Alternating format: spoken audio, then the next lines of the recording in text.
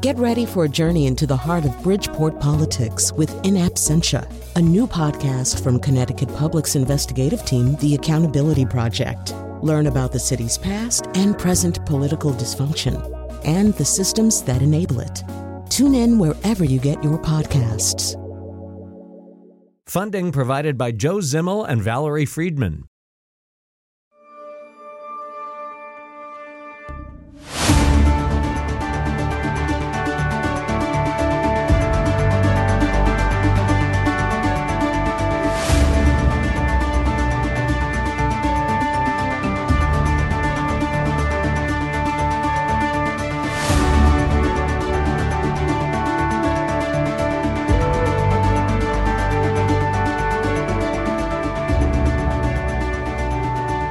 For Connecticut Public, I'm Frankie Graziano. This election season, Connecticut Public, in collaboration with the League of Women Voters of Connecticut, has held a series of political debates designed to educate local voters on candidates running for office in Connecticut. And tonight, in our final debate, we're paying special attention to 41 towns in Western and Central Connecticut, the 5th U.S. Congressional District.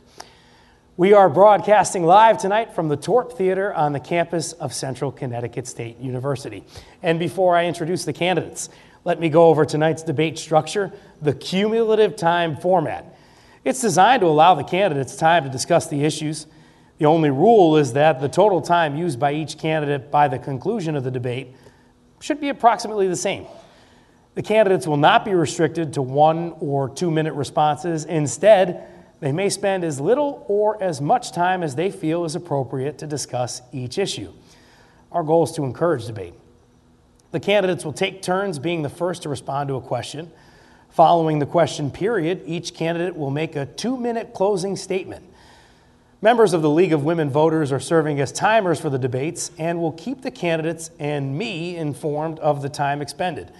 If a serious imbalance in time used occurs during the course of the debate, I'll call it to their attention and see that it is corrected. Applause is permitted at the start and at the end of tonight's program. And now it's time to introduce you to the 2 candidates running against one another in the 5th. Joining us are Johanna Hayes, a Democrat,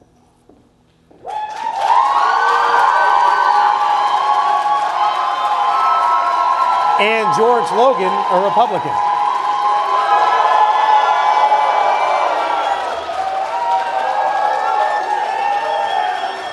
The recipient of the first question was decided by a coin toss backstage, and it goes to Mrs. Hayes. Thank you guys for that handshake. I like that. Good camaraderie here. You're going to get the first question, Mrs. Hayes, and I'll start now, and then afterwards, Mr. Logan will get the second question.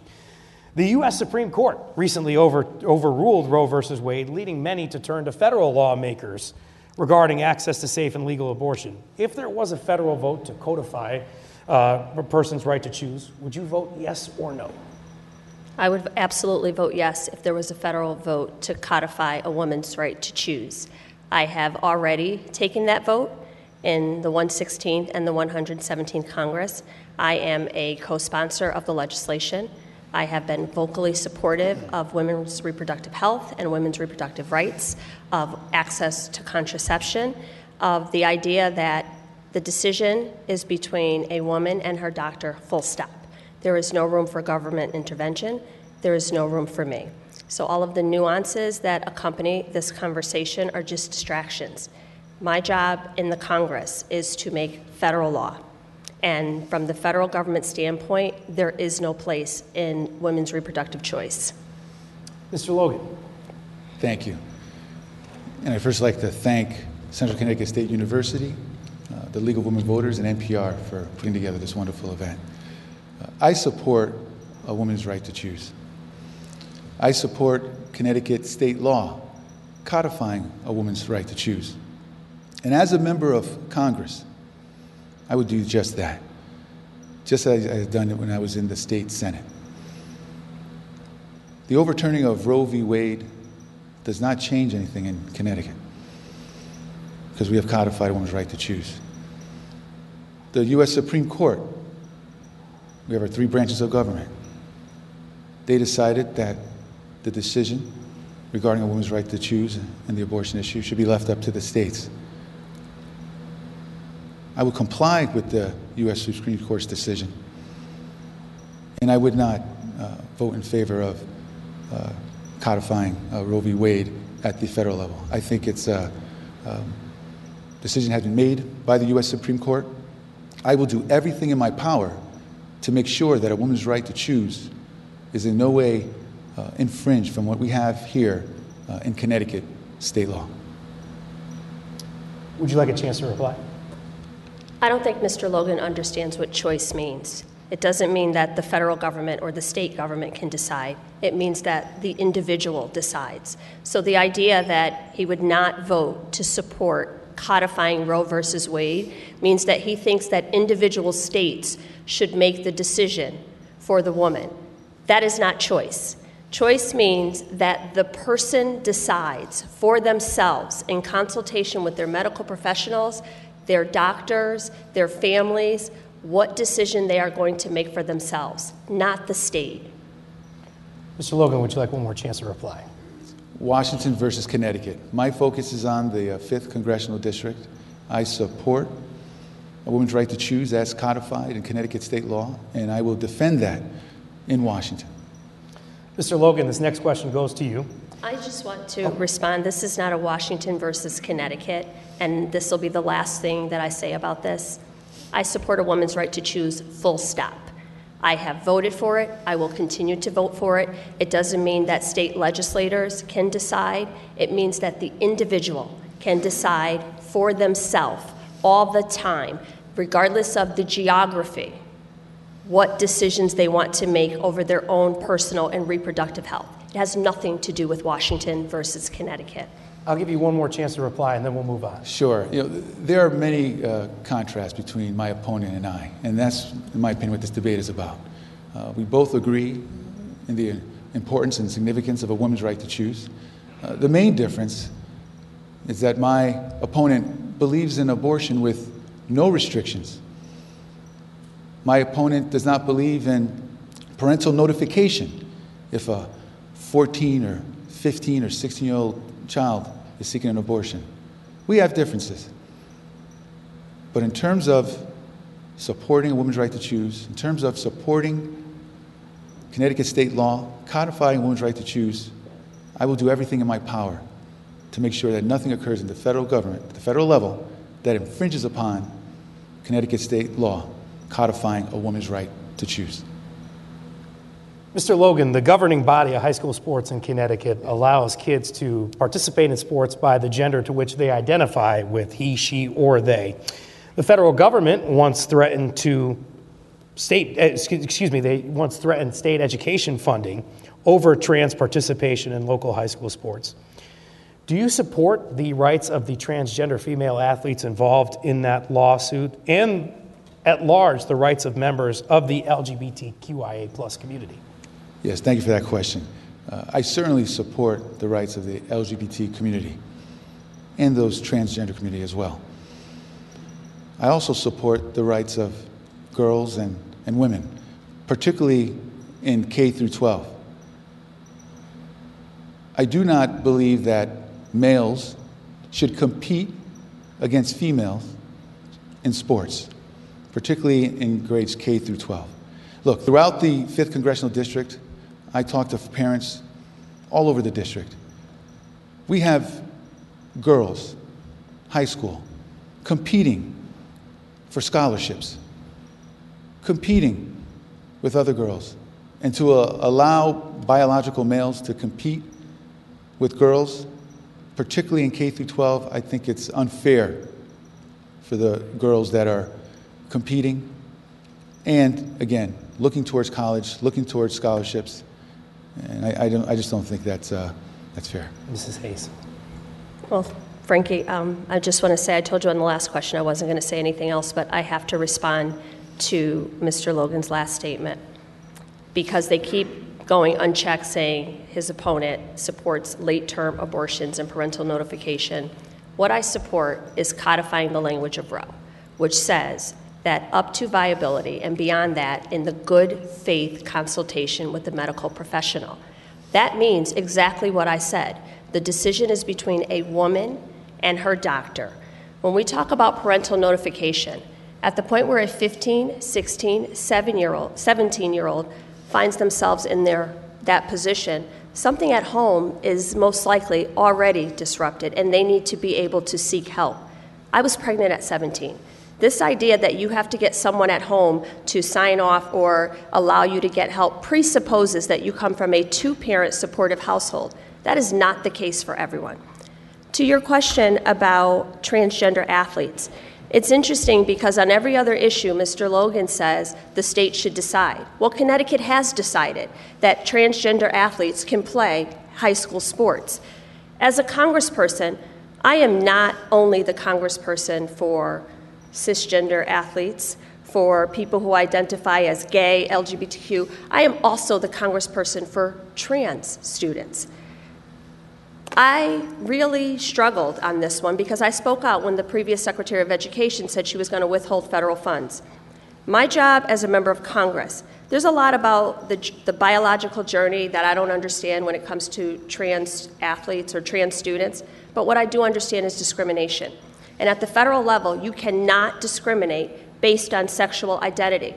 If you, as an elected official, can't understand that in this role, your job is to be the voice for all of your constituents, even the ones you don't understand, you don't agree with, all of them. And my constituency includes people that identify as LGBTQ, trans, queer, whatever. I am their congressperson too, and their parents are looking for someone to have a voice for them. So when we talk about withholding federal funds to a state or a district based solely on gender identity, it is illegal. Mr. Logan, would you like to reply? Yes, just to say, look, I am not in favor of transferring one form of discrimination for another. Again, I want to be a voice of the people of the 5th Congressional District. I first announced my campaign in July of last year, and I've been going all throughout the district. And I have heard repeatedly over and over again this issue. Transgender athletes, males, I absolutely want them to compete. There is a mechanism for that. They can compete with the other male athletes. But to have male athletes competing against female athletes, it's not fair to the girls and young women that are competing in high school sports or K through 12 sports. And as I mentioned, who are competing and trying to win scholarships. I want to be a voice. This debate is about contrast. My opponent has their opinion on that subject, and I have mine. But I'm letting you all know how I feel on the subject. Mrs. Hayes, last word on the subject, if you'd like it. Well, this debate is absolutely about contrast, and what I'll say is for all the people who have trouble identifying the contrast in this statement, replace trans with any other thing. Would you allow Polish athletes, black athletes, disabled athletes? Replace it with any other term, and it would not be acceptable, because that is discrimination, and discrimination against any group is unacceptable. Mrs. Hayes, we're going to start this next question with you. The U.S. Preventative Task Force recently recommended screening for anxiety for children ages 8 to 18. What would you do as a member of Congress to respond to the growing mental health crisis in children? Well, what have I done? I can tell you that. Last week we voted on the Mental Health Matters Act, which included my legislation supporting trauma-informed instructional practices. Basically what that does is, at the beginning of the pandemic, when we were advocating for funds, I introduced legislation to save education jobs. Because whenever school districts face a crisis or a financial shortage, the first people to go are the social workers, the school counselors, the behavior therapists, the nurses. All of those wrap around and support services. So I have fought for legislation and funding to make sure that we have available trauma-informed resources at the school level. Coming out of this pandemic, we really have no idea what the next few years will hold. So we have to be prepared and make sure that the services and the resources are available for children. Expanding things like telehealth, making sure that Medicare reimburses these things so that we can meet people where they are and address the anxiety and the mental health crisis that is impending, but not just talking about it. I fought for funding. Connecticut got $1 billion in education funding, separate and apart from American Rescue Funds, with money earmarked and allocated for school resources for mental health services. That has to be a part of any conversation that we're having, and I've already fought for those funds and brought them back to the state, and will continue to do so as these funds run out, to make sure that we are making the investments on the front end in things like this. Mr. Logan. Sure. One-party Democrat control in Washington, they have come up with an alphabet soup of programs to fix things, but it hasn't worked. My opponent has been in Congress now for just about 4 years. The situation still persists. Part of the issue is that the funding is not getting down to the level of truly helping the people who need it. I'm hearing throughout the district, mental health is an issue. We need to prioritize it, we need to focus on it, and we actually need to deliver. The Democrat leadership in Washington has not delivered when it comes to mental health for our young people or for our adults. My opponent has been there for 4 years, talks about programs, talks about how they're going to help, but they haven't. We've heard nothing but false promises from the Democrat leadership, particularly since the Biden-Harris administration came into power. And my opponent supports their initiatives 100%. We're going to hear over and over again on how they have the solutions, the answers to our problems. But everything that the Biden-Harris administration has touched has gone sideways, has been worse. Just about everyone in the 5th Congressional District is worse off than they were when my opponent first took office. Worse off than they were when President Biden and Vice President Harris took office. We need a change. One-party rule is not working for the people of the 5th Congressional District. I want to go to Washington. I'm going to help to bring some checks and balances. I'm going to work hard with Democrats and Republicans to solve our common problems. We can do this, but one-party control is not getting it done. We need true discussion. We need true negotiations. Talk through the ideas and get the support of the American people, get the support in Congress to pass meaningful and effective laws. Mrs. Hayes. 4 years. You know what else happened for 4 years? Mr. Logan was in the state Senate. You don't hear him talking anything about what he did in the state Senate because he did nothing. 4 years he was in the state Senate. We have a system of federalism where the federal government, which is the branch of government where I am a part of, sends money to the state level, and then state legislators decide how that money will be used. We departed from that in the American Rescue Plan because we fought really hard for local municipalities to be able to decide. But in 4 years, he did nothing on this issue. So to posit this as I've been in Congress and I did nothing, Mr. Logan was in the state Senate as an elected official, could have addressed all of these issues in the exact same way. So he is presenting himself to the people of the 5th Congressional District as someone who has all these aspirational ideas. But to the people in his own district who knew him and did not feel that he was doing a good job and voted him out, now he's presenting himself with all these new ideas. You know what I've done. You can check the record on what I've done. I would encourage you to use that same information to look at where he stood on all of these things that we're talking about, to look at where he stood on education funding in the state, to look at where he stood on all of these issues that he now claims he's going to go to Congress to fix. The way that you know what I'm going to do as your member of Congress is not by the words that come out of my mouth. It is by the way that I voted. And I have talked to you and communicated with you, and I'm running a campaign telling people what I have done. It is curious that Mr. Logan is not mentioning anything about what he has done in the state Senate.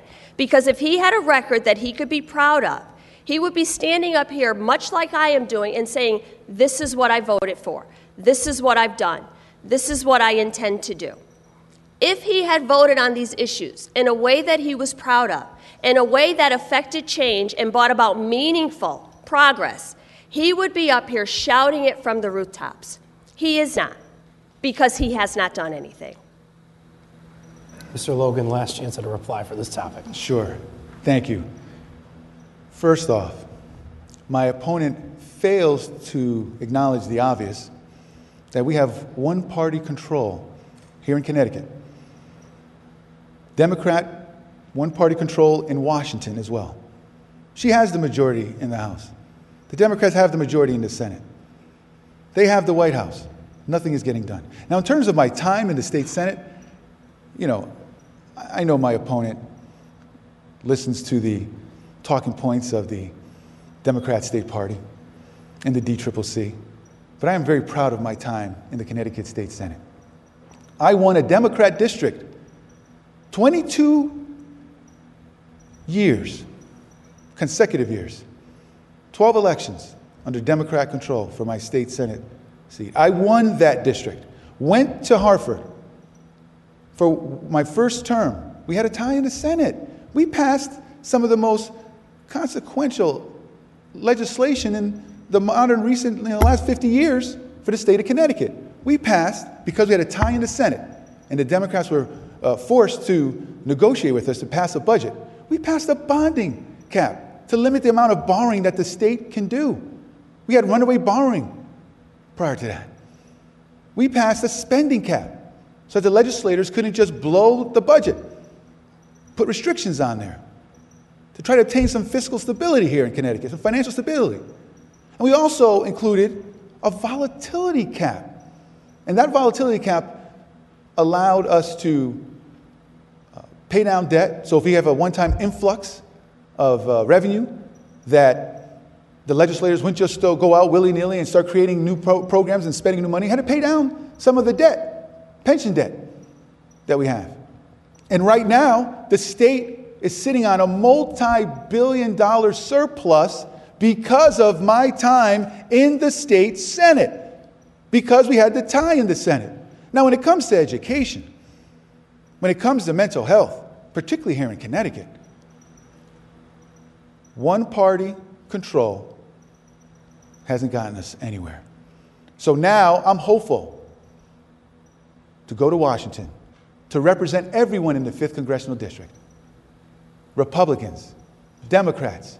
Look, I received the cross-endorsement of the Independent Party of Connecticut. We have over 40% of our voters are unaffiliated with any party because they just want to see the work get done. And I'm going to work across the aisle in Washington. Hopefully, we'll be able to flip the House of Representatives. Again, I want to bring better checks and balances. And in that scenario, I believe with my negotiating skills and willingness to work across the aisle, we'll be able to make some effective change, far beyond what my opponent has been able to do with one-party control in Washington. Mr. Logan, what is your position on domestic programs? I would like to respond. Frank. Sure, I'll give you an opportunity. Yes. Absolutely. I'll just say that when Mr. Logan left the state Senate, the state was in a $3 billion deficit. We brought American Rescue Plan Act funds to the state to stabilize communities during a pandemic and recover afterwards. The state now has a $5 billion surplus as a result of many of those funds. So the legislation that he said he would have voted against is also the legislation that he's touting as part of his record. And to say that Democrats have done nothing under one-party rule, if you consider the most significant investment in infrastructure, nothing. For our roads, our bridges, our highways, our broadbands, for clean water. If you consider gun legislation, first time in 30 years as it's been passed, nothing. Negotiating the cost of prescription drugs, paying down the debt that was ballooned into a $7 trillion debt under the previous administration. If you consider the most significant legislation passed since the Great Society, nothing. I think that's all people need to know. If you consider a $3 billion investment in climate mitigation strategies, nothing. If you consider capping insulin at $35 and requiring the largest corporations that have gotten $1 billion in profits over the last year during a pandemic, making them pay 15% income tax for the first time, 15% tax rate, corporate tax rate for the first time. If you consider that nothing, then I don't understand what this role is about for you. Mr. Logan, you get another chance to reply. Sure, thank you. So let's start with the infrastructure bill in Washington for our roads and bridges. This is what I'm talking about in terms of the excessive spending that, again, is supported by my opponent. $1.2 trillion infrastructure bill. Less than 25% of that $1.2 trillion actually went to infrastructure. Approximately 10% of this infrastructure bill actually went to roads and bridges. This is what I'm talking about. The Democrat leadership in Washington, they have excessive spending packages, and I'm telling you throughout the district, what I'm hearing from folks, all I'm hearing is that things are unaffordable. You know, I was in Torrington last weekend, and I met a couple, and they said to me that, you know, they voted for Barack Obama, President Barack Obama, twice, but they've had it with the Democrat leadership, the current Democrat leadership now in Washington. Their 401k, their retirement plan, they lost $100,000 for stocks that they had in the stock market. This is what we're talking about. These excessive spending packages, wasteful spending, is affecting everyone in the district. And my opponent is just going to continue to blindly support those excessive spending packages. I want to interrupt you guys because we were talking about children, and now we're getting a little too far into spending, because I was hearing about domestic programs, so now I feel like I can step in and ask about that. What's your position on domestic programs such as Medicare and Social Security? If you win this election, will you try to augment, or will you try to support cuts to the programs? We need to make those programs as strong as possible. But I am convinced that the best way that we can do that as a nation is to have a strong economy. We must have a strong, vibrant economy. And right now we don't have that. Here in Connecticut, our economy is shrinking. Last quarter, it shrank by 5%. Personal income growth in Connecticut, the lowest in the nation. We need a change. I support programs to help folks that need a helping hand. Social Security, Medicaid. But right now, under Democrat control, health care costs are unaffordable. Our Social Security program is hurting. We need to strengthen our economy. We do that, it'll fix a lot of things. These excessive spending packages are not doing the trick, and the Democrat leadership is just going to do more of the same. It's going to result in higher taxes, more inflation, things will be less affordable, and the families, our seniors, and our veterans in the 5th Congressional District are going to continue to suffer under the current Democrat leadership in Washington. Mrs. Hayes. There's a reason he didn't answer that question, because he doesn't want to say that Republican leadership is committed to ending Social Security. They want to sunset it. That means they want to end it as a mandatory program. They want seniors to have to vote they want the Congress to have to vote every year on whether or not Social Security is funded. Social Security is not excessive spending. It is insurance that people have paid into. I am on legislation to not only solidify and stabilize Social Security, but expand benefits. We seniors recently just saw the first increase in Social Security that they've seen in 40 years. They haven't been getting a cost of living. Their Medicare premiums have been going up. Social Security benefits went up. Medicare premiums did not. Republicans have a plan on the table to raise the age and make it so that people cannot collect after the age of 90. But it's not just Social Security. They've lumped in veterans' benefits as entitlements. These are not entitlements. My job in this role is to legislate for people. If we cannot agree that seniors who have paid into this program should be able to pull from it as part of their retirement, that people have planned where they're going to live and how they're going to live in retirement based on their Social Security. I'm going to protect Social Security. Kevin McCarthy, just this week, is already kind of sounding the alarm that he is going to hold the debt ceiling hostage in order to negotiate a vote or to force a vote on Social Security. So while I represent the 5th Congressional District and my concerns are local, my job is to weigh in for the people of this district on national concerns. So you cannot ignore what is happening nationally. Social Security is in jeopardy. They have already indicated that the program will end. We are trying to lower the cost of prescription drugs, trying to make things more affordable for our seniors. The only indicator of our communities cannot be just the stock market. I know a whole lot of people in this district that don't own stocks. I know a whole lot of people that don't make decisions based on the stocks. They're just trying to get by. And most seniors fall into that category. So to your question, not only will I work to protect Social Security, I will work to strengthen and expand it. Would you like to respond, Mr. Logan? Absolutely. You know, and there they go again. A Democrat putting me in that box. I just indicated that I will do everything I can to shore up Social Security. We just have a difference of opinion on how to go about doing that. I am not going to Washington to satisfy any party leadership. I want to represent the people of the 5th Congressional District. I am not interested in sunsetting the benefit of Social Security. And again, I will be in the House of Representatives, should I earn your vote. I will fight hard to maintain Social Security from the inside. There's nothing wrong with having a Republican on the inside fighting for the people of the 5th District, Congressional District.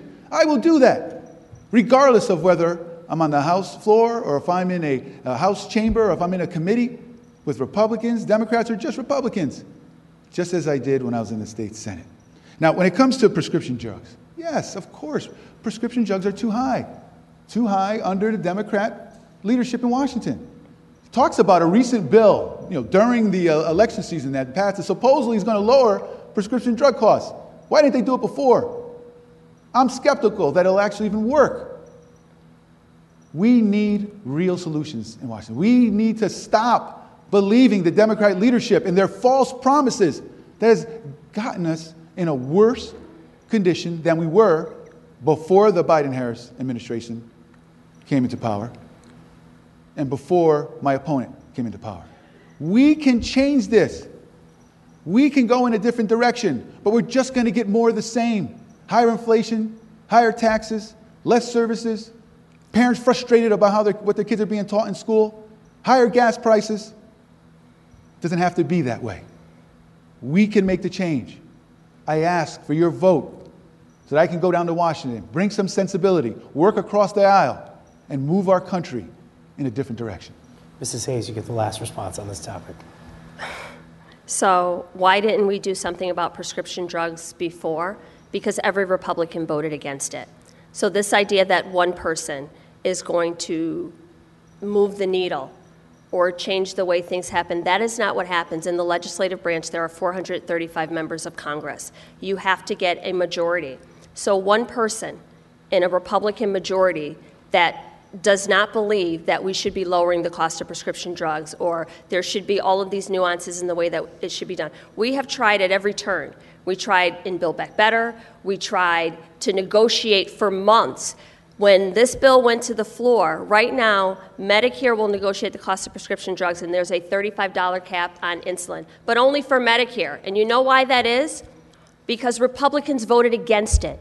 Senate Republicans said that they did not want private insurers to be able to do the same. So all of those children with type 1 diabetes and all of those parents who are paying exorbitant amounts of money for insulin, we tried to get that passed, and they blocked it. So make no mistake about it. One person working from the inside is not going to change that. You need a majority of people who are aligned with the value and the belief that we need to step in so that large drug companies are not taking advantage of people on medications that have not changed in 100 years, on medications that you can get in other countries for a quarter of the price, sometimes a tenth of the price. This is an industry that has gone awry, and people are at the mercy of prescription drug companies, because if your child is sick, you're going to pay whatever you have to pay for them to get treatment and care. So to that question, why didn't we do it? We've been trying. We've been trying to do it. So you know how we can deliver on expanding the list of medications is to deliver a majority that believes that people deserve that.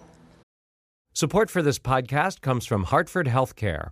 Elevating Health is funded by Hartford Healthcare. Loneliness can be a significant health risk to people of all ages. Dr. Laura Saunders, a psychologist from Hartford Healthcare's Institute of Living, talks about social isolation and why we need to connect in person. Loneliness actually is a pretty significant health risk for people that struggle with social isolation. It affects their blood pressure, it affects their immune system, it affects your willingness to get up and get out, and can cause some not just emotional issues, but health problems as well. You're not alone. Dr. Saunders explains how important it is for us to look to others and get out of our comfort zone. I like to talk about social isolation as not just that individual's problem, but it's a community problem or it's a family problem. We need to connect with others. We can take space at times as well, but we need to step out of our comfort zone and do things to connect with other people. It's life-saving. For more information, go to ctpublic.org/elevatinghealth. Mrs. Hayes? Yes. Americans in 2022 have felt pain at the pump and at the grocery store checkout counter. While the rate of inflation has steadied in recent months, it's up significantly from 2 years ago. So I want to ask you, what do you think the federal government can do about the costs of goods and services? So inflation is a serious issue. It is something that everyone in this district is concerned about. It is something I hear from constituents everywhere I go and everyone that I talk to. We are coming out of a global pandemic. There's a war in Ukraine that is affecting the prices at the pump and just recovery. What can the federal government do? So the president has released some oil from the strategic oil reserves to try to ease pressure at the pump. When we talk about home heating costs, in Congress, we just voted, literally, I brought back to this district $20 million in LIHEAP funding to help people with their energy bills. As far as food, increasing competition. I am the chairwoman of the subcommittee on nutrition and making sure that we have markets for local farmers to engage in communities. Just really thinking of all of the things that we can do. But when we talk about inflation, there's a couple other things that I want people to consider.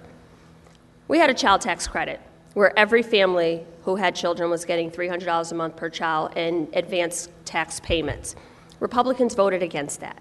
If families had that money in their pocket right now, that would ease some of the pressures of inflation. When you talk about home heating costs, I know I was a single mom, and the majority of people's bills are their rent, their groceries, their utilities. When Mr. Logan was in the state Senate, he abstained from every vote on energy except for one that was right before election. Energy regulation, on lowering rates, on lowering costs, he abstained. Not because he had to, but because he is employed by someone whose parent company is Eversource, and they would have been disproportionately impacted by these votes. So when you talk about what people will do, I ask you to also consider what people have done when they had the opportunity. He had the opportunity right now, while people are seeing a rate hike, to weigh in on a vote like that, and he did not. So I will continue not just to bring down the cost, to fight to bring down the costs at the pump and some of the high costs that people are experiencing, but also to raise the minimum wage, to make sure people have safe and affordable housing.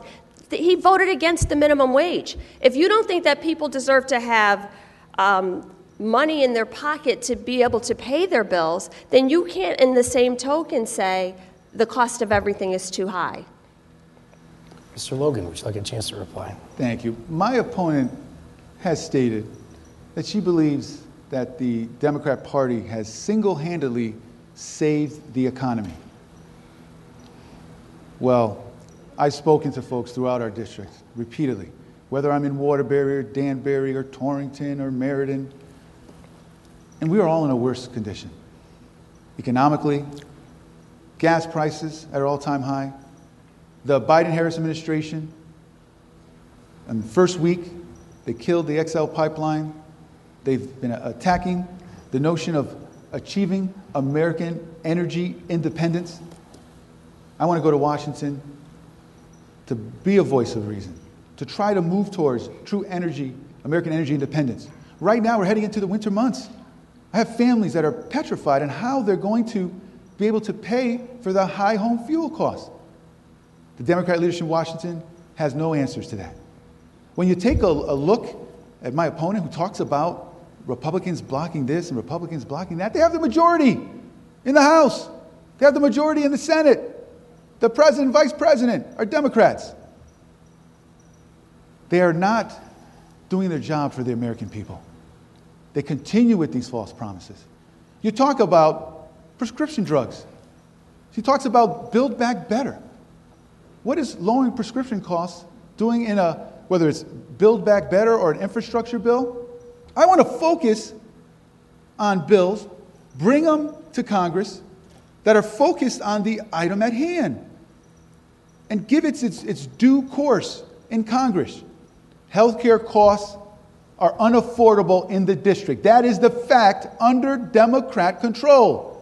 Fuel oil costs are unaffordable in our district under Democrat control. Groceries, for many, unaffordable. They don't have the answers. Now, my time in the Connecticut State Senate, this is a citizens' government we have here in Connecticut. We have folks from all different walks of life. Well, first of all, the State Senate does not set utility rates.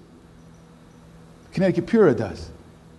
I abstained from certain votes out of an abundance of caution, because that's what more legislators should do if they're involved in that particular industry. I've worked for a water company since 1992. I am proud of the work that I've done at the water company. I have actually built infrastructure as opposed to my opponent talking about doing it. Water, natural resource. I have built infrastructure throughout the 5th Congressional District. Brookfield, New Fairfield, Litchfield, Kent, Torrington, and more. The last 30 years at the water company. Water conservation, huge. I have volunteered to join the Housatonic Valley Association Board of Directors. I've been on there for several years. Worked my way up to vice president of that volunteer board, because the natural resources are very important to me. Our natural environment is very important to me. Look, we're going to keep hearing the excuses from my opponent as to why you, the voter, should give her another chance to disappoint you. I'm telling you, I am ready to go. I'm ready to hit the ground running. I will work tireless for you, just as I have when I was in the state Senate, just as I have since I first announced in July of last year. I'm willing to work with everyone in Congress. My opponent can't say the same. He does not work across the aisle, regardless of what he says. You cannot vote 100% in line with Nancy Pelosi and then tell me you work in a bipartisan fashion. I will do the work, given the opportunity. Mrs. Hayes, you get the first rebuttal on this topic. I'm going to need some time, Frankie. That was a whole lot to unpack here. So a couple things. There's a reason why Mr. Logan and national Republicans have hung their hat on one statement. Democrats single-handedly saved the economy. Yes, I said that. They have created 9 ads, 9, from one sentence taken out of context. If I've been here for 4 years and I'm so horribly bad, they would have had a whole lot of material, not a half of sentence taken out of context. So let me explain to the people here what I meant when I said that. I was talking about the American Rescue Plan. At a time when 1 million people had died, a time when businesses were shuttered, when hospitals were saying they needed help, when mayors and 4 selectmen at all 41 towns in this district were reaching out to my office, Congresswoman, we need help. For our first responders, for our police and firefighters, We need help to reopen our schools safely. We need the resources. When libraries and entertainment venues were saying, we don't know what we're going to do. When businesses were saying, we need small business loans in order to keep our doors open. We need help. You tell me who you would have left behind in that situation. Because for me, the answer was no one. So when people needed help, as their congresswoman, I delivered legislation to help all of these communities, but not just lip service, the resources to allow local communities to do that work. And we did that without a single Republican vote. So I don't know if the people in their districts weren't hurting. I don't know if people in their districts weren't dying. I don't know if businesses in their districts weren't having problems. But here in the 5th, people needed help. And at that moment, when I cast that vote, we stabilized the economy. So if you want to take that one half a sentence on the road and apply it in multiple different situations, I ask you, what would you have done? Because in that moment, when I took that vote, Democrats saved the economy. Not a single Republican voted on that. The other thing I'm going to say to you, what does Build Back Better have to do with any of these things? It has everything to do with everything we're talking about. Because that legislation was legislation that acknowledged the problems that we experienced during the pandemic and said, as a government, we have to legislate differently. We have to make sure that all of these gaps that we saw in our communities, all of the places where schools didn't have internet, where people didn't have access to care, we have to make sure that all of those things are taken care of. So it has everything to do with it. The last thing I'll say is, you hear a lot about statistics of how often I voted with Nancy Pelosi. You need to know at the federal level, Nancy Pelosi does not vote on every vote. That's just not how it votes. So as the speaker, she votes on big packages. So I did vote with Nancy Pelosi on things like the American Rescue Plan, on things like the Infrastructure Investment and Jobs Act, on the gun legislation that we passed. I voted with Nancy Pelosi on those things. But I'm hearing the same things that you're all hearing, so I wanted to fact check myself. And I reached out to see what percentage of time that I actually vote with Nancy Pelosi on the 900 votes I took in the 117th Congress. 14% of the time I voted with Nancy Pelosi. So you can check that. 2020 Senate record, you can also check that Mr. Logan, Mr. Work Across the Aisle in a bipartisan fashion, 100% of the times, 100% of the votes that he took were in line with Senate Republicans. So if you really want to understand the information and digest it, just check the facts. Just check the facts. Last reply on this topic, Mr. Logan. So it is absolutely laughable for my opponent to get up here and say that she's only voted in line with Nancy Pelosi 14% of the time. She has supported every program, every initiative that came out from the speaker. Sure, it's the votes, but it's every single program she has voted in favor of. Whether Nancy Pelosi was on the voting roll or not, it was her programs. My opponent supported it. Now, she's comparing apples to oranges here. She's comparing Congress to the Connecticut State Senate. There's 36 state senators. We work on when I was in the Senate, on a much more bipartisan basis than we are in Congress. It's not as polarized. 84% of all the votes when I was in the state Senate were bipartisan. 84%. Where we had differences with my Democrat colleagues, mainly the majority had to do around fiscal matters, financial stability. And once we had that tie in the Senate, we were able to do some good things in terms of stabilizing Connecticut's economy, in terms of experiencing the surplus that we have now. And I tell you this,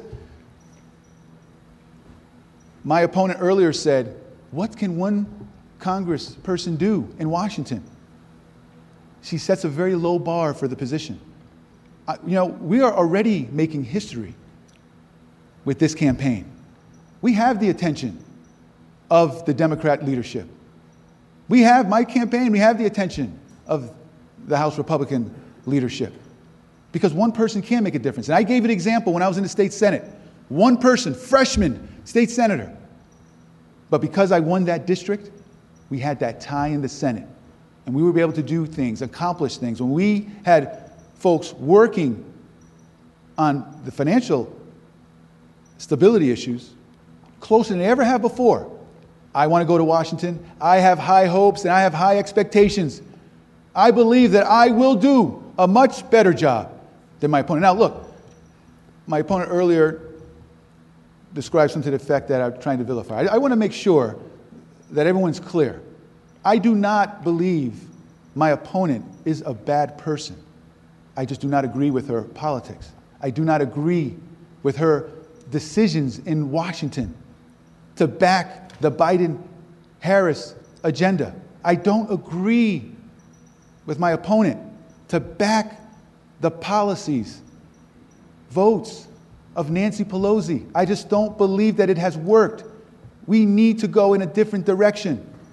I believe this is an opportunity for us. I am so excited to do everything I can between now and November 8th to earn your vote, and I will work tirelessly for you. I'm sensing some tension on this topic, so would you guys like one more rebuttal on each one? Ms. Hayes, you can go first. No tension at all. I'm not comparing apples to oranges. I'm comparing votes to votes. And these are the things that I voted for. And in the Connecticut State Senate, that's the job of a senator, to vote on these matters. When you talk about fiscal matters is Congress makes the laws. We also appropriate funds. So fiscal matters has something to do with everything that we do. When Mr. Logan was in the Connecticut State Senate, he voted against family medical leave. He voted against raising the minimum wage. He voted against funding for Connecticut State Police and hazard pay. When we talk about fiscal matters, those are fiscal matters. And he's right.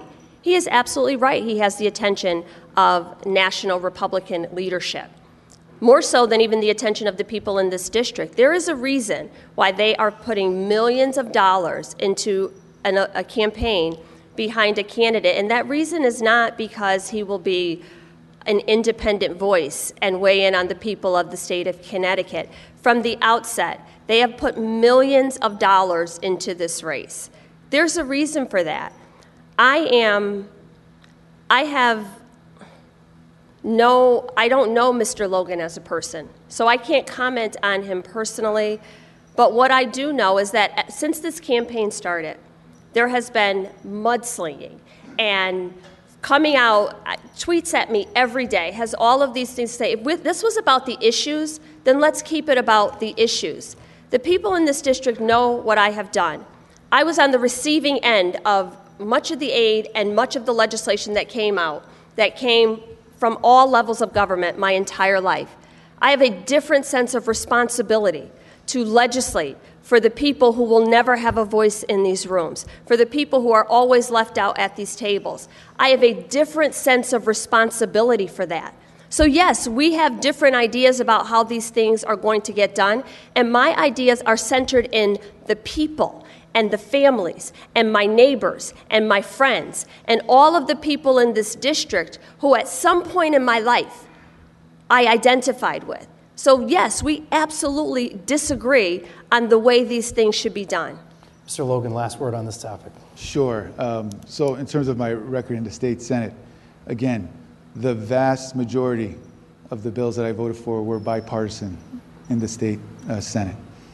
She mentions paid family medical leave, said I voted against paid family medical leave. You know, I actually voted against the Democrat version of paid family medical leave. There was two versions. There was the Democrat version, there was an Amendment A, and the Republican version, Amendment B. The Democrat version of paid family medical leave included a tax, 0.5% of everyone's pay in the state of Connecticut. The version that I supported, people would opt into paid family medical leave if they thought it was important to them. Again, choice. I'm about offering choice. I am in favor of paid family medical leave. I just was not in favor of the version that was presented by the Democrats. Now, again, when we look at Washington, we look at the 5th Congressional District. The people are hurting in the district. Things are too expensive. Folks feel boxed out of their child's education. And what about the opioid epidemic? I mean, time is winding down here. We need to talk about that. We need to secure our southern borders. We need to control the inflow of fentanyl. My opponent hasn't said a word about it. I want to focus on issues that are important to the people of the 5th Congressional District. And the opioid epidemic is high on the list. Why hasn't my opponent done more to be a voice for us regarding the southern border? Why does she bring the Vice President of the United States of America here and not ask her, what's the plan to secure our southern borders? What's the plan to tackle inflation? I didn't ask about the opioid epidemic, but he did say something. Is there no inflation? Is there no opioid epidemic in the 3rd District? I'll give you an opportunity to answer that. I just want to remind our audience, if they can, to just hold their applause or refrain from making any noises if they can until after the debate. He did ask you about fentanyl and opioids, so I just want to give you a chance to respond to that. Well, the idea that I've been silent is just completely false. We have invested money into drug treatment programs, into making sure that there are wraparound services, that we expand Medicaid to pay for those services. We have $14 billion in the last appropriations package to harden our ports and our borders. But this idea that the only way to address the opioid crisis is to criminalize people and to add more police officers is flawed, and we already know how that ends. Like I said Tuesday night, I've been around long enough to remember the 1994 crime bill, where communities were decimated, and the only response to crack cocaine was putting people in jail. People did not receive treatments, families did not receive care. There has to be a wraparound approach. The funding that we just voted for and the Justice Act includes support services for law enforcement, but also for mental health, for treatment, for addiction. I've brought money back to the district for community health programs and all of those things that I recognize. I don't know what Mr. Logan means by I've been silent. Just because I don't put out a press release every 4 hours on Twitter doesn't mean I've been silent. I have been not only working to address this issue, but understanding the impact it has on families. My entire community, my family, decimated by addiction. Don't tell me I don't know, or I'm not responding, or I don't care about it. I just recognize that we also have to look at this from a healthcare perspective, not just a criminal justice perspective. Mr. Logan, I want to ask you a different question here. I want to ask you, and some of the folks here might have driven through Waterbury and the Mixmaster to get here tonight, and some people might take the train to go to Manhattan. I just want to know what your views are regarding the commute of people living in your district and how you aim to support the critical infrastructure. I'm going to go to you first on this one. It's your turn. Sure. Well, one, when it comes to infrastructure, we need to make sure that we fund transportation infrastructure here in Connecticut. I mentioned earlier, the infrastructure bill, $1.2 trillion, only 10% of that went to roads and bridges. We need to prioritize and focus on it. Now, I want to go back to the opioid epidemic, because that's a big one. Can you stick to... Well, I just answered the question. How was his answer? Sure. So I just, look, it's a big topic. Can you stick to the we're talking about infrastructure. I'm losing my mind here today. Can you stick to infrastructure for now? Sure. So I answered the infrastructure question. Yeah. I support transportation infrastructure. We need to do it in a real fashion. The Democrat leadership in Washington has failed us. They passed an infrastructure bill, $1.2 trillion. 10% of that went to roads and bridges. They shoved all kinds of other stuff in there. We need to focus on the issues at hand. That is the problem with the current Democrat leadership in Washington. We got taxed more than we fixed the roads and bridges. If you're going to have an infrastructure bill, fix the infrastructure. Focus on it. I just don't believe that the Democrat leadership in Washington, they just don't have the ability to bring up a clean bill and handle the topic at hand. They have the majorities in the House and the Senate. They can't get things done other than taxing hardworking families, making things more expensive. I want to go to Washington. We need to focus our efforts. We need to stop wasteful spending in these bills. Make sure that the funds are being used for their intended purpose. That is not happening right now. And that is partly why we are in the situation that we are now. Mrs. Hayes, transportation and infrastructure. The way you address infrastructure is that you fund infrastructure. Every president talked about getting an infrastructure bill passed. Under Democrat leadership, with the slimmest of majorities, we were able to get that passed. $5 billion back to the state of Connecticut to address infrastructure. Infrastructure is more than just roads and bridges. This is not a 1950s or a 19th century westward expansion infrastructure. This is modern day infrastructure, which means that we have to address our ports, our airports, our broadband. When we talk about the economy and how people engage and exchange, you cannot do that without broadband. In this district, in the northwest corner, there are places that have zero access. There are places where schools could not get online during the pandemic. There are places where people could not access telehealth services. That is infrastructure. In the United States of America, in 2022, water is part of infrastructure.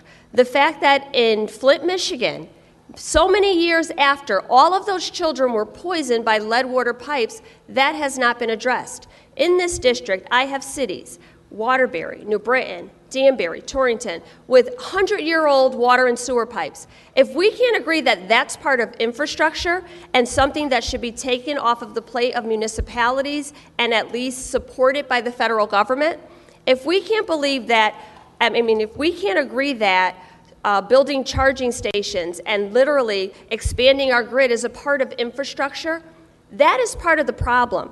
We have so many people who are trying to legislate in a 1950s way for the traditional nuclear family where everyone walks to work and walks to school and live in this nuclear community.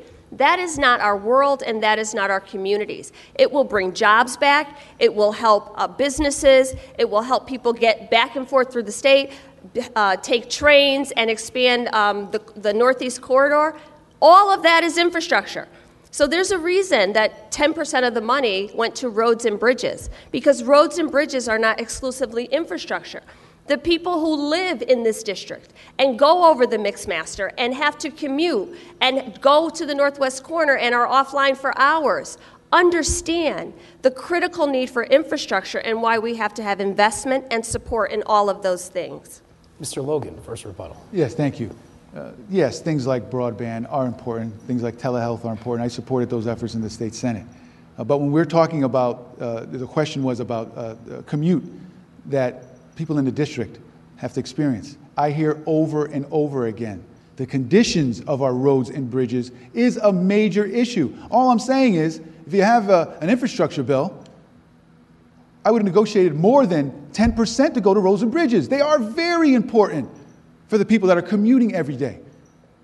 Give me 30% of $1.2 trillion. Make it $500 billion. But 10% is just not adequate.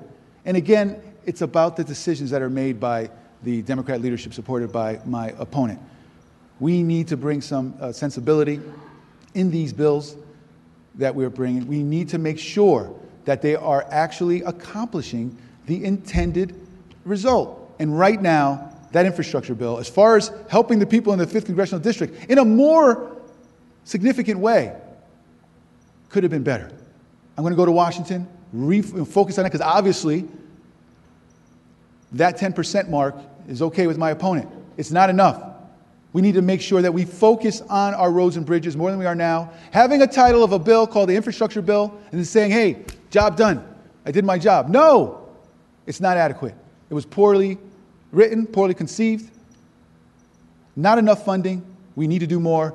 The people in the 5th Congressional District expect that we go to Washington as congressmen and women, and we focus on the things that they consider most important. All right, so I just don't think 10% on roads and bridges is enough in that particular bill, as an example. I got one last question. Before I get there, you get your last reply. But yeah. So you would have tried to get 30, but if you couldn't get it, you would have voted no? That's not how the bipartisan cooperation you're talking about works. But also, this infrastructure bill, the $5 billion that the state of Connecticut will get over the next 5 years, will bring so many good-paying union jobs back to our community. It will put people to work. It will expand access to the economy. It will speed up transportation, cut the amount of time it takes for people to travel on the train. This is what the people in this district have been asking for. When I was elected in 2018, one of the things that was President Trump's top priority agenda item was infrastructure. It was one of the things everybody said they were going to get done. So now is it no longer a priority because Joe Biden is the president? The people in this district, the Department of Transportation, the governor, everyone, the state legislature, everyone was asking for relief on infrastructure, and I've delivered that to this district. Mrs. Hayes, last question of the night. Many of the people in this congressional district are still reeling from a shooting that happened 10 years ago, this December, Sandy Hook school shooting. The Bipartisan Safer Communities Act was recently enacted to address gun violence. Still, it continues to happen, as we saw last week in Bristol with the ambush of 2 police officers. State investigators say the victims of that shooting encountered more than 80 rounds of gunfire. Would you support new federal gun legislation like an assault weapons ban, for example? Yes, I would. I was in the classroom right after that shooting happened, and kids were asking me, Miss, why is this happening? And I didn't have a reasonable answer for them. I introduced legislation to even just identify what qualifies as a school shooting, and Republicans voted no. This idea of doing nothing, and I'm running out of time, but I absolutely would support that. It is something that we need, that the people in this district and the state need. It is something we have to do to keep our community safe, and it is in no way an infringement on people's Second Amendment rights. Responsible gun owners know that there is responsibility that comes with that. So universal background checks, all of those things should be a part of owning a firearm. Mr. Logan voted against safe storage in cars, and that is something that the people in this district should know about and use as a part of their consideration when they're deciding who to vote for on November 8th. Mr. Logan, your reply. Sure. Gun violence is a problem. We need to first address the violence issue that's going on. And that includes supporting our law enforcement. Our law enforcement, the ranks are depleted. We're down 400 state troopers. I've spoken to police chiefs throughout the district. The forces are depleted. And what do we have? My opponent voted in favor of the anti-police bill in Washington.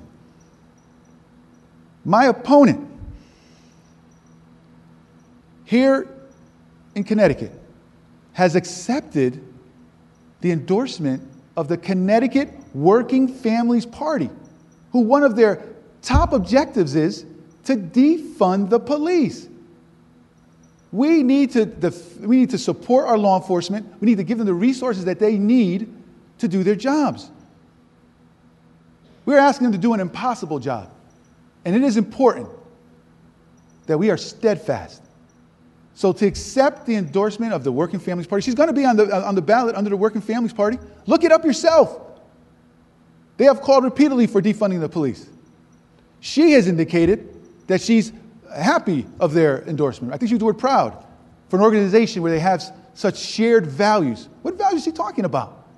I am the only one on this stage who is unwavering in my support of law enforcement and in my support of our community. We can get this done. We've got to work together. Now, look, we need to handle the situation of the illegal guns in our communities. We need to be tougher on criminals, particularly those repeat offenders. And she talks about my record in the Senate, again, falling in line with the Democrat leadership here in Connecticut and in Washington. I voted for Ethan's Law in terms of safe storage in the home. I voted for ghost, am I okay? I voted for ghost guns. About 10, 15 seconds. Right. But when it comes to someone having their property in their vehicle, on their property, and someone breaks into their car, steals their property, and then the property owner gets a criminal record, that's what I had a problem with. We have some of the strictest gun laws in the nation. We need more resources, more police officers to enforce those laws. Both candidates tonight have prepared a 2-minute closing statement, and we're going to get to that. And because of the way the coin flip worked out, Mrs. Hayes goes first, and then you'll get the last word. You'll get your 2 minutes after that. Mrs. Hayes, your closing statement, please. Well, thank you so much for having us here tonight and for hosting this debate. I am asking people to vote for me and send me back to Congress because I have done the work. I've used my lived experiences and all the things that I know about this district to advocate and legislate for people in all of those positions. On November 8th, you're going to find me on the ballot on 2 lines. One of those lines is the Working Families line, the Working Families Party line. It is a party that believes in raising the minimum wage, in health care, in child care for children, in the values that families believe in. They understand my position on police. So I guess I'm just not a typical Working Families Party candidate. I guess I just don't fit in their box. But what I will do when I go back to Washington is to make sure that I am legislating for the needs of all of the people in this district, just like I've done. Fighting to expand the child tax credit, making sure that no person goes to bed hungry, no veteran, no service member, no senior goes to bed hungry, making sure that we expand that list of drugs that are negotiated so that we can lower the cost, making sure that we once and for all codify the language of Roe into federal law so we are not left to the whims of a court or an administration, making sure that we protect Social Security and expand it, making sure that the infrastructure dollars and the education funding that came back to the state is used for the benefit of people, making sure that we are putting people over politics. I am going back to Congress to be the legislator that I needed for myself as a young girl, to ask the questions that I hoped that someone was asking for me. And people know that I'm going to do that because they know what I've already done. People know how I've delivered for this district. They know that I have been a voice and stood up and fought for the most marginalized communities, for everyone. I'm not leaving any of you behind when I go back to Congress. Mr. Logan, your closing statement, please. Thank you. I look forward to meeting as many of you voters out there between now and November 8th. I ask that you see my record, look what I've done during this campaign. I want to continue to work hard and do everything I can to earn your vote on November 8th. And I will work tirelessly for you. And I will focus on issues of affordability. I will focus on issues of relief for the high gas and oil prices. I will focus on safe communities.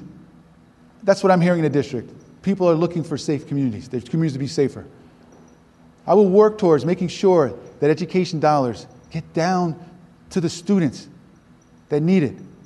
Work hard to do what I can to help improve the terrible scores that we're seeing, particularly in our urban areas, for reading comprehension. Focus on reading, math, science.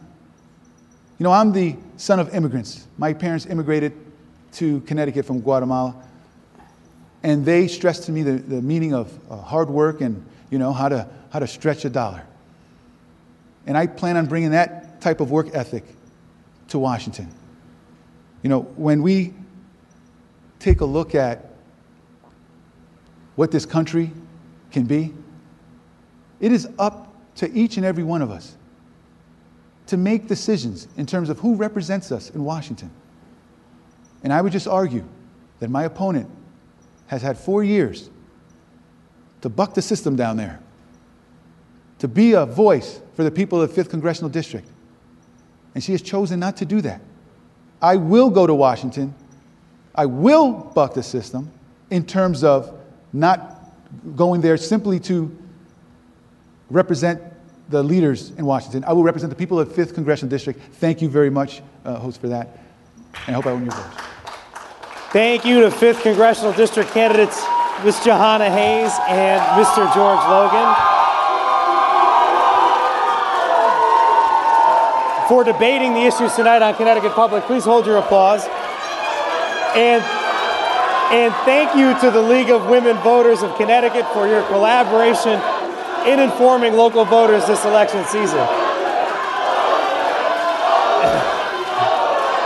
Oh, I got one more thing to say. If you could hold your applause just for one moment, guys, just for one moment. Thank you guys so much for doing this, and thank you to the League of Women Voters of Connecticut for helping us in this debate, our final in this series. It's the final debate in our series, as I mentioned, but don't change the channel just yet. Lucy Nalpathanchel is here. She is the host of Where We Live on Connecticut Public, and she's going to talk to representatives of each of the candidates here tonight. And then I'll be joined by Christine Stewart of CT News Junkie and CT Insider's Dan Haar. We'll provide analysis of tonight's debate. Thank you guys for watching, and stay tuned to Connecticut Public.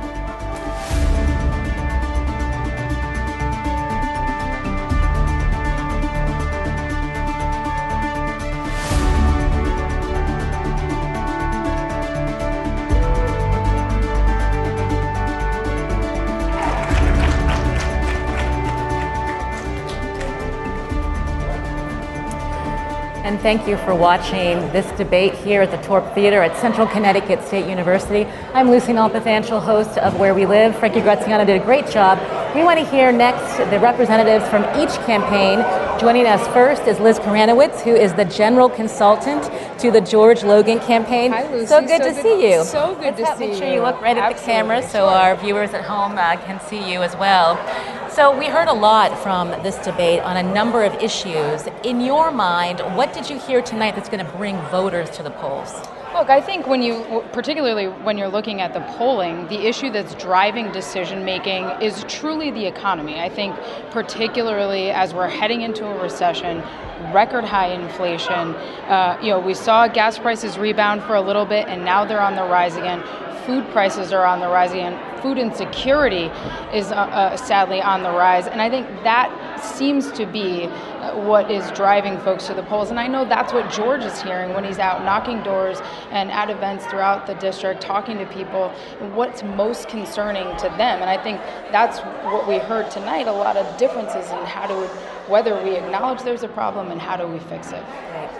Both candidates said that this is a debate in contrast. There's an interesting moment when Mrs. Hayes pointed out that despite Mr. Logan's tenure in the General Assembly, that his record, there's nothing to show for. I'm wondering if you can remark about that moment. Well, I think it's an interesting comment, particularly when you look at what George said, right? I mean, Governor Lamont is running I don't know at this point, $16 million campaign touting the benefits of the budget that George was instrumental in passing.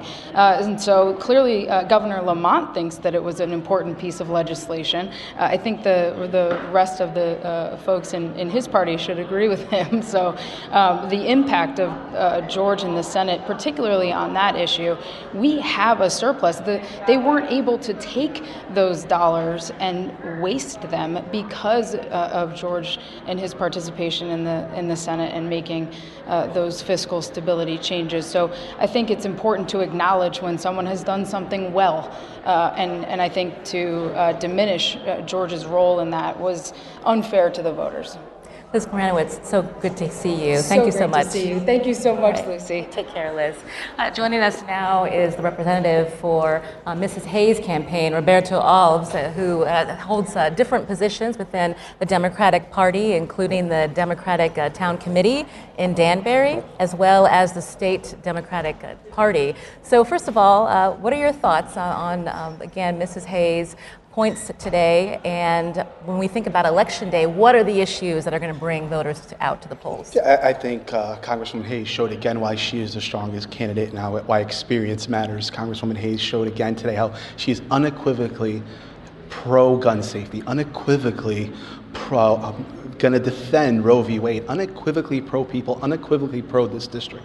She was calm, collective. She has a record. She has a resume that she can stand for. And then when we look on the other side at her opponent, we see somebody with the record as well. I found it very interesting at the end of the debate when we have Mr. Logan here talking about how much he values law enforcement.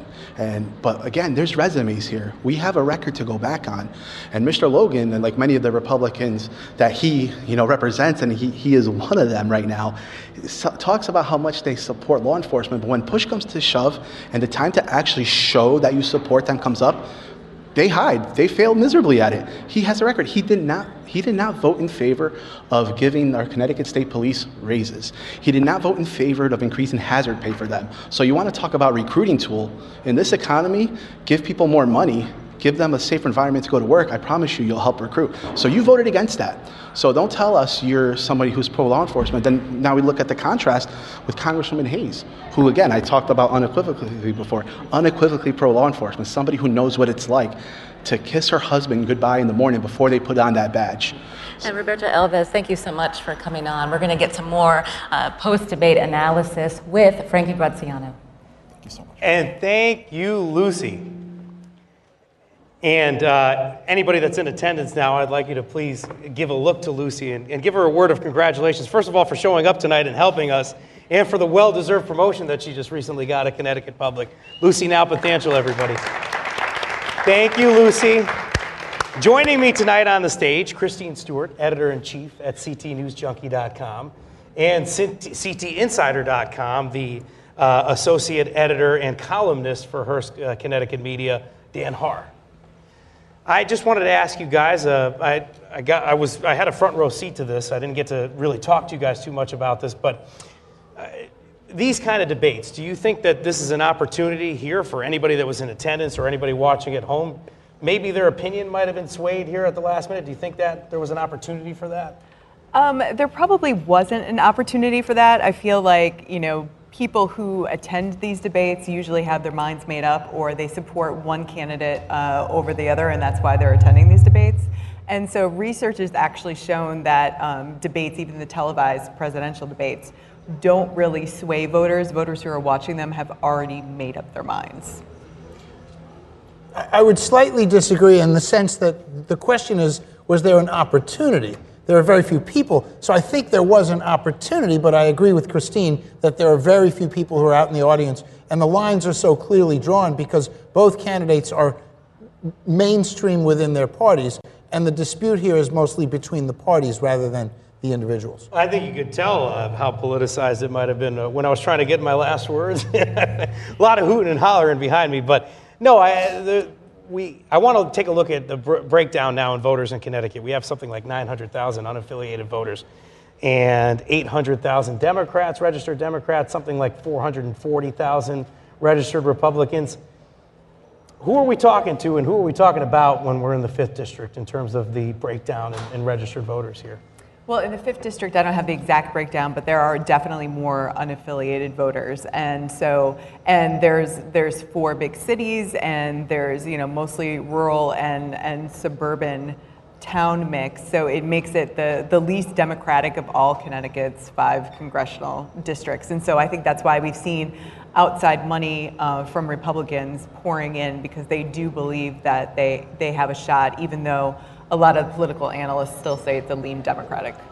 Dan Haar, I grew up in Torrington, which is about a half hour from here, 35 minutes, something like that. I'm in the 5th district. I grew up in, I guess it used to be a little different. There was a 6th district back in the day, but is this a lot of people call it a purple district. I've always heard that when I grew up. Well, it's definitely a swing district. There's no question about it. It would be more of a swing district if they had gotten New Britain out, and here we are in New Britain. It really shouldn't be in this district, folks. It should be in the first. It should be a CT1 because you have a lobster claw, right? That's right. So we would have had to drive a little bit further if we live in Hartford. But seriously, it is a swing district, and it would be even more so if it weren't for New Britain being in the district. Ironically, that stems from the year 2000 when they gave New Britain in that redistricting, or 2001, to then Congresswoman Nancy Johnson because she needed it as a Republican. And so it's backfired. Let's get into a little bit about the debate and some of the rhetoric that we heard in there.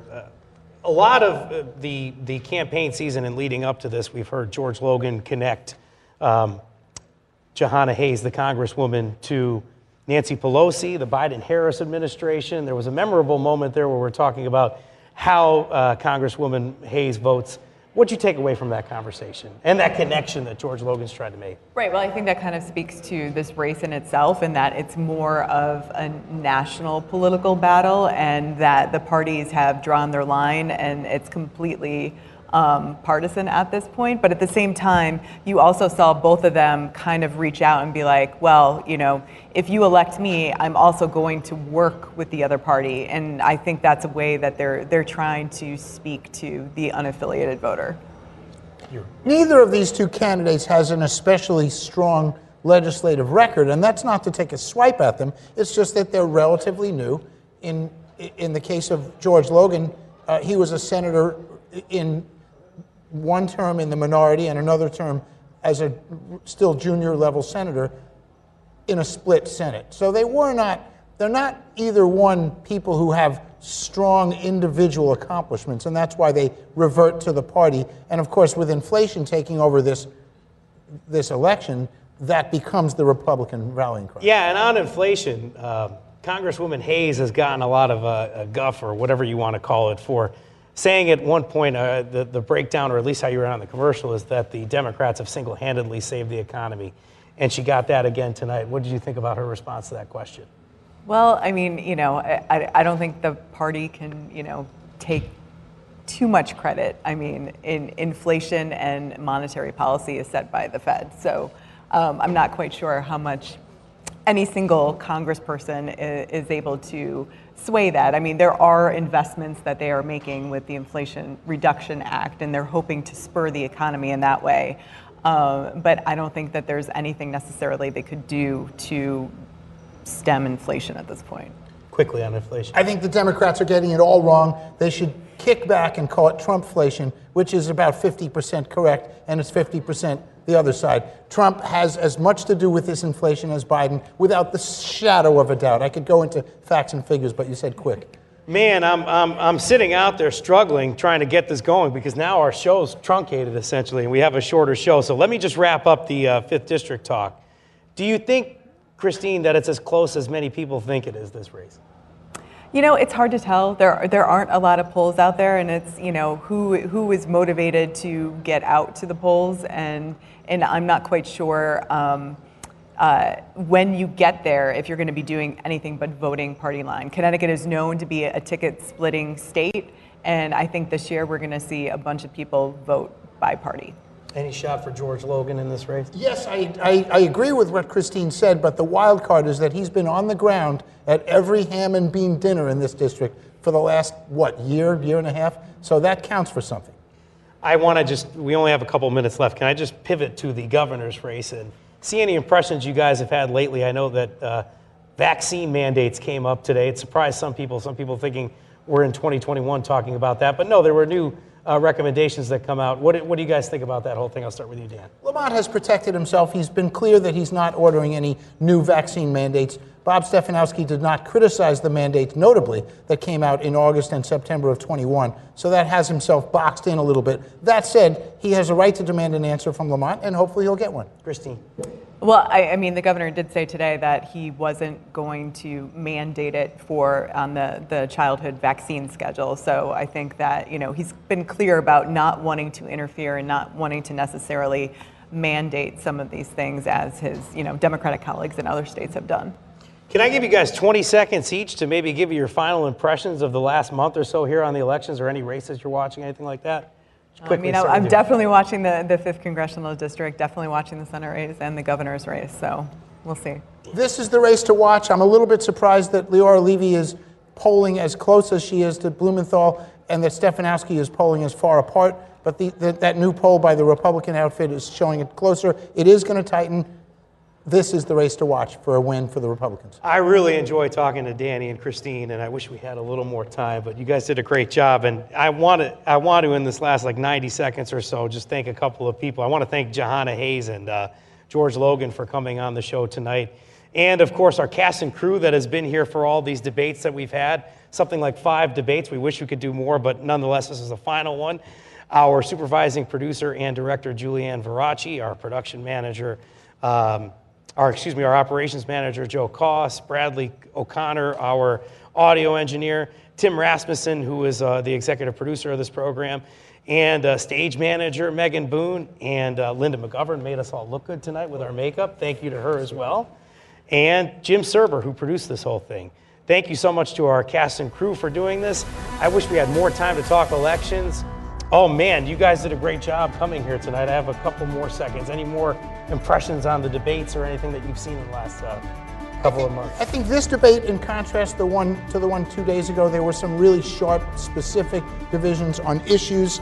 That 14% of votes question, how closely she's hewed to the party. Abortion, he's clearer. I think there's some big differences. Christine, last word. Oh boy, last word. I do agree with Dan that there were some definite distinctions made tonight, and they were very specific. So it gives voters a lot to think about. Further coverage information, go to ctpublic.org. Thank you so much for watching. Good night from New Britain.